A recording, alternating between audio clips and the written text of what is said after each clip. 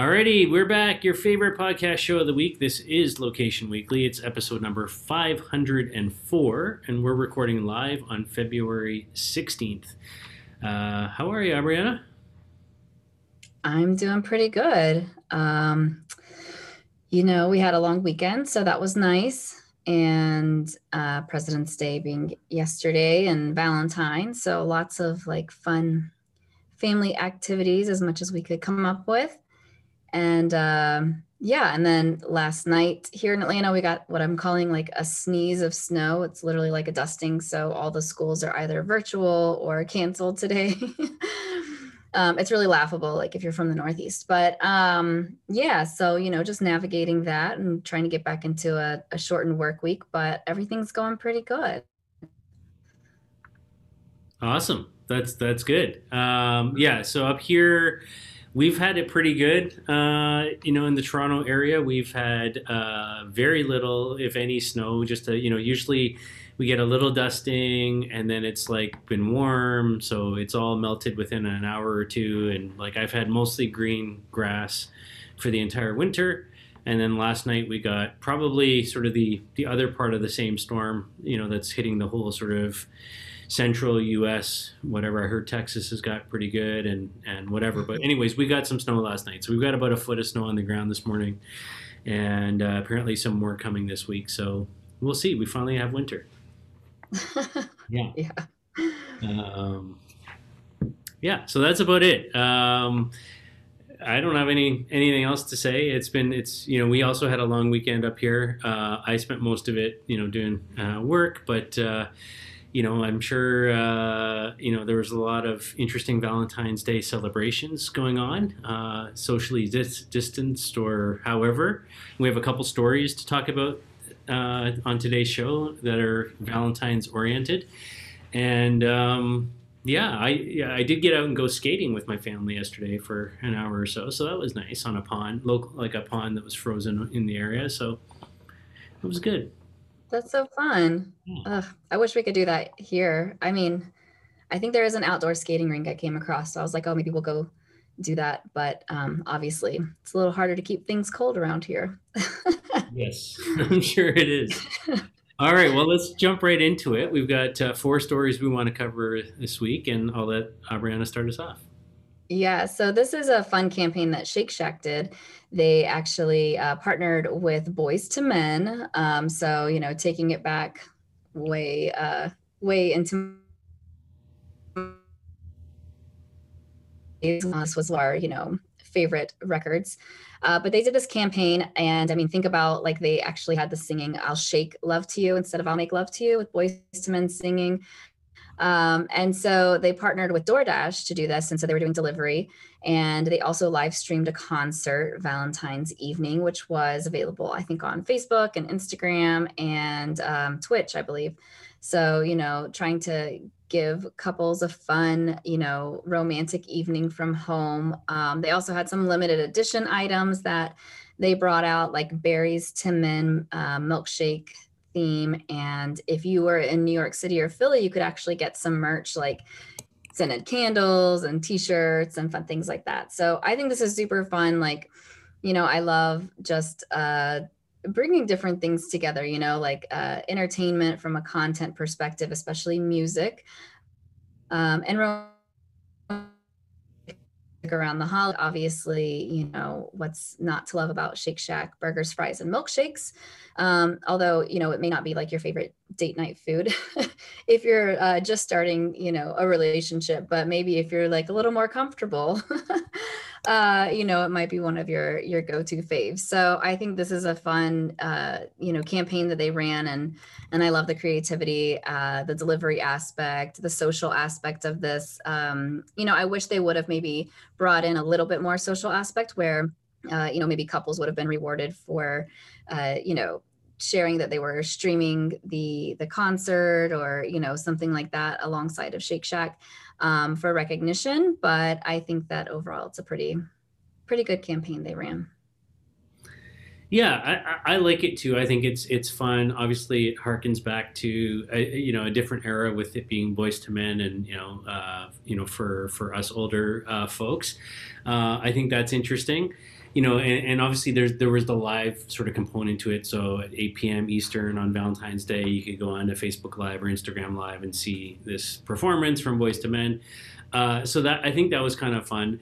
Like I find it super interesting right now that there's so many things going on, that draw on the music of the 80s or the television of the 80s and early 90s, where they've had all these sort of events during COVID of sort of recasting TV shows as a one-off with black actors, and things like that, and kind of doing these these special events, and some shows are actually being sequels are being made of 80s TV shows. I heard they were doing like a remake of Knight Rider now or something. I don't know. Like there's all this stuff going on, right? But I find it super interesting that this is back. And even this morning I turned on the news, like just our regular news channel up here, and they were saying that with COVID and mental health and all these things that are happening with people being in lockdown, apparently new research has said that one of the things that can calm you down the most is listening to music from the 80s.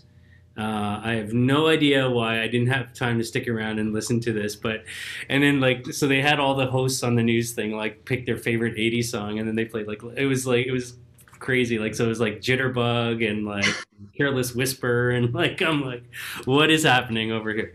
But anyways, yeah. So I like it, and I like that they had that event going on the sort of Facebook and Instagram live piece of it. I like sort of how they're teaming up with this DoorDash and Shake Shack kind of working together to kind of bring these special things out, because people can't go and book reservations for that special Valentine's dinner like you would have in the past. So I think it's neat. I think it's creative, and I think it's a cool way to kind of just try something different. And and a Shake Shack, they make a good burger and a shake. So I mean, why not? There you go. All right. On to our second story. So this one is about a new company, new product that's launching in the UK called GeoProve. That's one word, GeoProve. And it's being launched by Naren Patel and Matt Tiemann, who are the former heads of PrimeSite, a well-known UK location technology company. So basically what they're doing with GeoProve is this is a mobile location verification platform, is what they call it, that helps advertisers ensure that the campaigns that they're delivering are actually reaching customers with accurate data. And so they claim that that they're able to sort of verify the accuracy of the delivery of the ad content, and that it's actually going to a real mobile device, and not like sort of fake generated sort of counting in the sort of views and that type of thing. So obviously we know ad fraud is a huge problem in the advertising industry, in the location world specifically. We know there's all sorts of fake data out there as well. Obviously at the LBMA we talk a lot about this. People are greatly using location data and location ad targeting, but the confidence year over year, we track in our annual survey their confidence in the accuracy of that data and the viability of that data. And while it's getting better, it's still nowhere near where it needs to be. So I think there is room for tools like GeoProve to kind of go out and verify, that the campaign is working, and that it's actually being delivered to devices that are actually seeing this. And so they've kind of got this health check that they call it, a location health score and a location supply score, which are part of this sort of verification system, if you will. And they've been trialing this on a couple of campaigns already, and seeing some good results. So I think it's interesting. What are your thoughts? Yeah, I think it is interesting, but there's a few thoughts that come to mind. One, I think it's an interesting time to start any type of a a geo focused tool set or based company. And I also find it very interesting that of all places that they're doing this in, because obviously location data is much harder to come by there, and it's a lot harder to make sure that things are in compliance. So while I will echo that you are correct in the fact that location data tends to improve, and we're getting more clarity into what is good quality data, where that comes from, how do we better navigate ad fraud. All of those things are improving. I think there's also challenges, including technical challenges, where we're getting less and less location data now. And so, what does that look like for a company like this long term? And how does that, resonate for not only their value proposition, but also for ad fraud as a whole? And what are the things that are going to be able to be used there to limit that and prevent that moving forward? So I think there's a lot of concern, and it's just a very wild west time in the ad world right now with all of these changes that are happening. So yeah, I mean, I think that it's an interesting concept. I think it's, there's definitely a need for more preventative measures and offerings to make sure that campaigns are going where they're supposed to go. Also, it kind of reminds me of location sciences a little bit, and kind of what they were doing in terms of like scoring location data as a whole. So, it'll just be interesting to see like what's the trajectory of something like this longer term. Yeah, I think you make a good point. I think the timing is interesting. There's no question that the need for this type of verification is there, and it's important, and has been a problem in the industry that advertising networks have taken advantage of in a lot of ways. So I think it's really important that way. But I think as we see Apple, sort of make their moves around privacy and limit the IDFA and the Google Ad ID coming and following along suit and so on, there's less and less of this data out there, meaning that it's going to be harder to activate these campaigns in the first place. And so with what's left, yes, we need to be accurate and we need to be able to verify that, but I think it's going to be very interesting to see how those two things play together. So. But yeah, check it out. GeoProve is now in the market. All right. So on to another food story and some Valentine's fun that happened. Girl Scout has partnered with Grubhub for the delivery of their Girl Scout cookies. So this is interesting to anybody who loves Girl Scout cookies, which if you don't, I probably just question you as a human being, but it's a bit, this time of year is having their sign-up sheets for their kids in their offices, or the kids are setting up stands outside of Walmart or wherever there's traffic to sell these cookies. But obviously there's some challenges around that. I know around here there's still some of that's being done in different ways, but one thing that they've done is that they did some virtual online cookie booths with Grubhub. So they were able to partner up in some select cities so they could accept orders, the payments, fulfill the cookie orders in a contact-free way. And Grubhub actually waived all their fees for the organization, and they offered free delivery through Valentine's Day with a purchase of $15, which is great as well. So kind of giving back to the Girl Scout organization, which is nice to see a company like Grubhub doing. I know that we're sometimes talking about like how much they're charging, the businesses and things of that nature, that they're working with that are, right now. But this is good. It's good to see Grubhub doing something that's definitely more philanthropic, and obviously Girl Scout cookies still being able to get those cookies out there and raise money for the organization as a whole. So, it's funny, I did Girl Scouts for a second growing up, and I really mean a second. And, I only remember like the food aspect of it. I hardly remember any of like the extra stuff that we were supposed to be learning. It was a very food centric troop at that point. So, I think that it's interesting how they're like continuing to just, progress and do those things. And I like that something so kind of traditional like Girl Scouts is doing something a little more forward thinking. So what do you think? Yeah, I think it's super fun. I know my daughter was involved with Girl Scouts for a few years, and we were out selling the cookies and trying to raise the money and all of that, and so I know the challenges of that, and I think it's really cool that you can do this online now, and that Grubhub is sort of offering their platform as a way to kind of get these out to people, especially in COVID times. And I think that the other thing that I think is interesting about this is the payments piece of it too, right? Because I think that just because it's online, because you can sort of order and use a sort of online or mobile payment type of platform,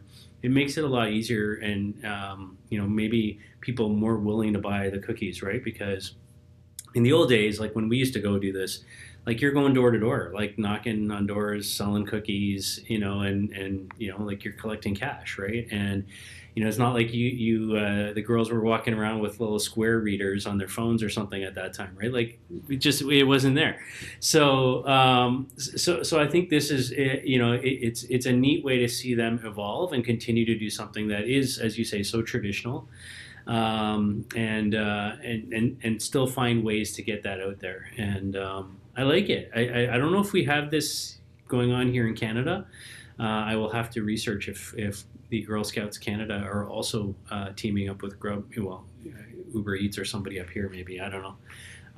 But very interesting. So, all right, our final story for this week is about a company called Firefly. Now, we've talked about Firefly before. These are the guys who have taxi and rideshare advertising on the top of the cars, like billboard, digital signage on top of the cars. And so they've launched a new platform called Street IQ. It's street.iq if you're looking it up from Firefly.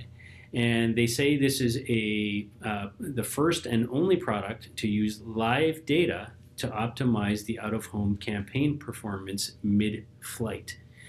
So basically, what they're saying is they can measure the sort of the reaction and the performance of kind of who's around and who's seeing this stuff against what ad content is on the screen, and they can kind of look at this by time of day of week, the location the vehicle's in, and screen the creative or validate that the creative is resonating with the audience, and then kind of change that up in real time. And so, first of all, I love this idea. I think it's right central to what we do at the LBMA, and this idea of how we talk about location-based marketing is this intersection of people, places, and media, and all of that being real time. And I remember years ago, like I'm talking 7-8 years ago, one of the things that we do at the LBMA is these sort of test projects, pilot projects. We call them creative collaborations. We haven't done any actually for a good year now with COVID, but way back when, we did this little project with in New York City where we took a bus that had a digital signage screen on the side of the bus. And this is like 8 years ago. This is early days. Basically, we built this little test data platform where we knew what creative was on the bus, or what creative was possible to be on the bus. So there was I think there was only 3 choices of different creative. And then on the other side, we had Foursquare data. And so what we would do is when the bus stopped at an intersection at a red light, we would see just who was on Foursquare in that intersection, like standing around at that time, basically the captive audience relative to that bus. And then in real time, we would kind of take that data, build a demographic profile based on the Foursquare data from there, and then deliver one of 3 pieces of ad content in real time while the bus was still stopped. We would change the content to reflect the people who were standing around. And so I think this idea of being able to measure, being able to tweak, being able to understand kind of what's going on and change content based on audience I think is brilliant. Now, obviously, we were just testing that, at that time, that it was possible. This is actually a scalable platform, that's available on, on top of vehicles, and moving and measurable. So, obviously things have come a long way since then. So I love the idea of what they're going after here, and I think it does. When you're trying to go, not so much one-to-one. Out of home is not really a one-to-one medium, but one-to-many. But being able to sort of really target that many and really know who the many is that's around this screen at this time, and then be able to target. I think you've really tapped into the idea of true location-based marketing. So I'm quite enamored with this solution and interested to learn more about what they're doing. And so they're testing this out right now. The first campaign that they've been doing is with Puma, the running shoe brand, and they've been testing this around their flagship store on Fifth Ave. So New Yorkers get some exposure to this. Yeah, I think this is super interesting. When you think about advertising as a whole, there's a lot of variables. And so, I think the goal always is to have the most control over those variables and then be able to address those within real time for optimum performance of any campaign, right? So, when you it's with that specific audience, but part of that variable also is the creative, as you mentioned.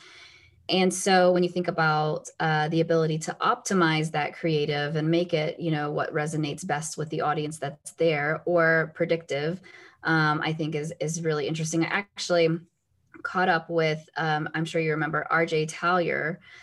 Used to be pretty involved in LBMA back in the day, and he launched his company Pattern 89 not too long ago, maybe 4 or 5 years ago now, and they're doing great. And so we were catching up last week and just talking about what they're up to, about how they're using AI to make those better decisions, pre-campaign, but also in the middle of the campaign, about what creative is resonating and what's more optimal.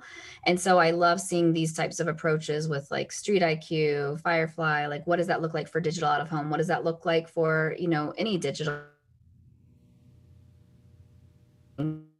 contained in real time? So I thought, for so long, there's been a focus on the ad format or the audience it's targeted to, and there's been less consideration on what the creative is that resonates with that audience. And so pulling those things together and making sure that they're working hand in hand is it just goes back to, like, there's a scientific method rather than it just being an art. There's actually things that you can measure, and the more that you can control, obviously, and have less variables, the better the outcome is going to be. So I think that it just it's cool to see this happening, like in digital out of home, and as well as just traditional digital advertising. Agree. Yeah, I'm going to watch that one closely, because I think it's got a lot of potential to sort of be something that I think from a tech point of view, from a sort of how we approach the ad delivery and the measurement side of things, can be applied to so many other parts of the digital out of home ecosystem. Not just car tops, but I think there's a lot of opportunity there. So yeah, so that's it. That's our show for this week. 4 stories there, and a wide array of things to cover. But hopefully something piqued your interest in that. You've been listening to episode number 504 of Location Weekly. We thank you for your time. And of course, if you have story ideas, reach out to us. If you have feedback, we want to hear about that too. Give us some love on social media. Again, we want to welcome our newest audience in India, who's consuming this on the Awas podcast platform there. We're glad to have you guys on board too. Feel free to join in, send us stories of what's going on over there too. We want to include that in the show. So have a good week, everybody. We'll be back next week with yet another show, and we'll see you soon. Bye. Bye.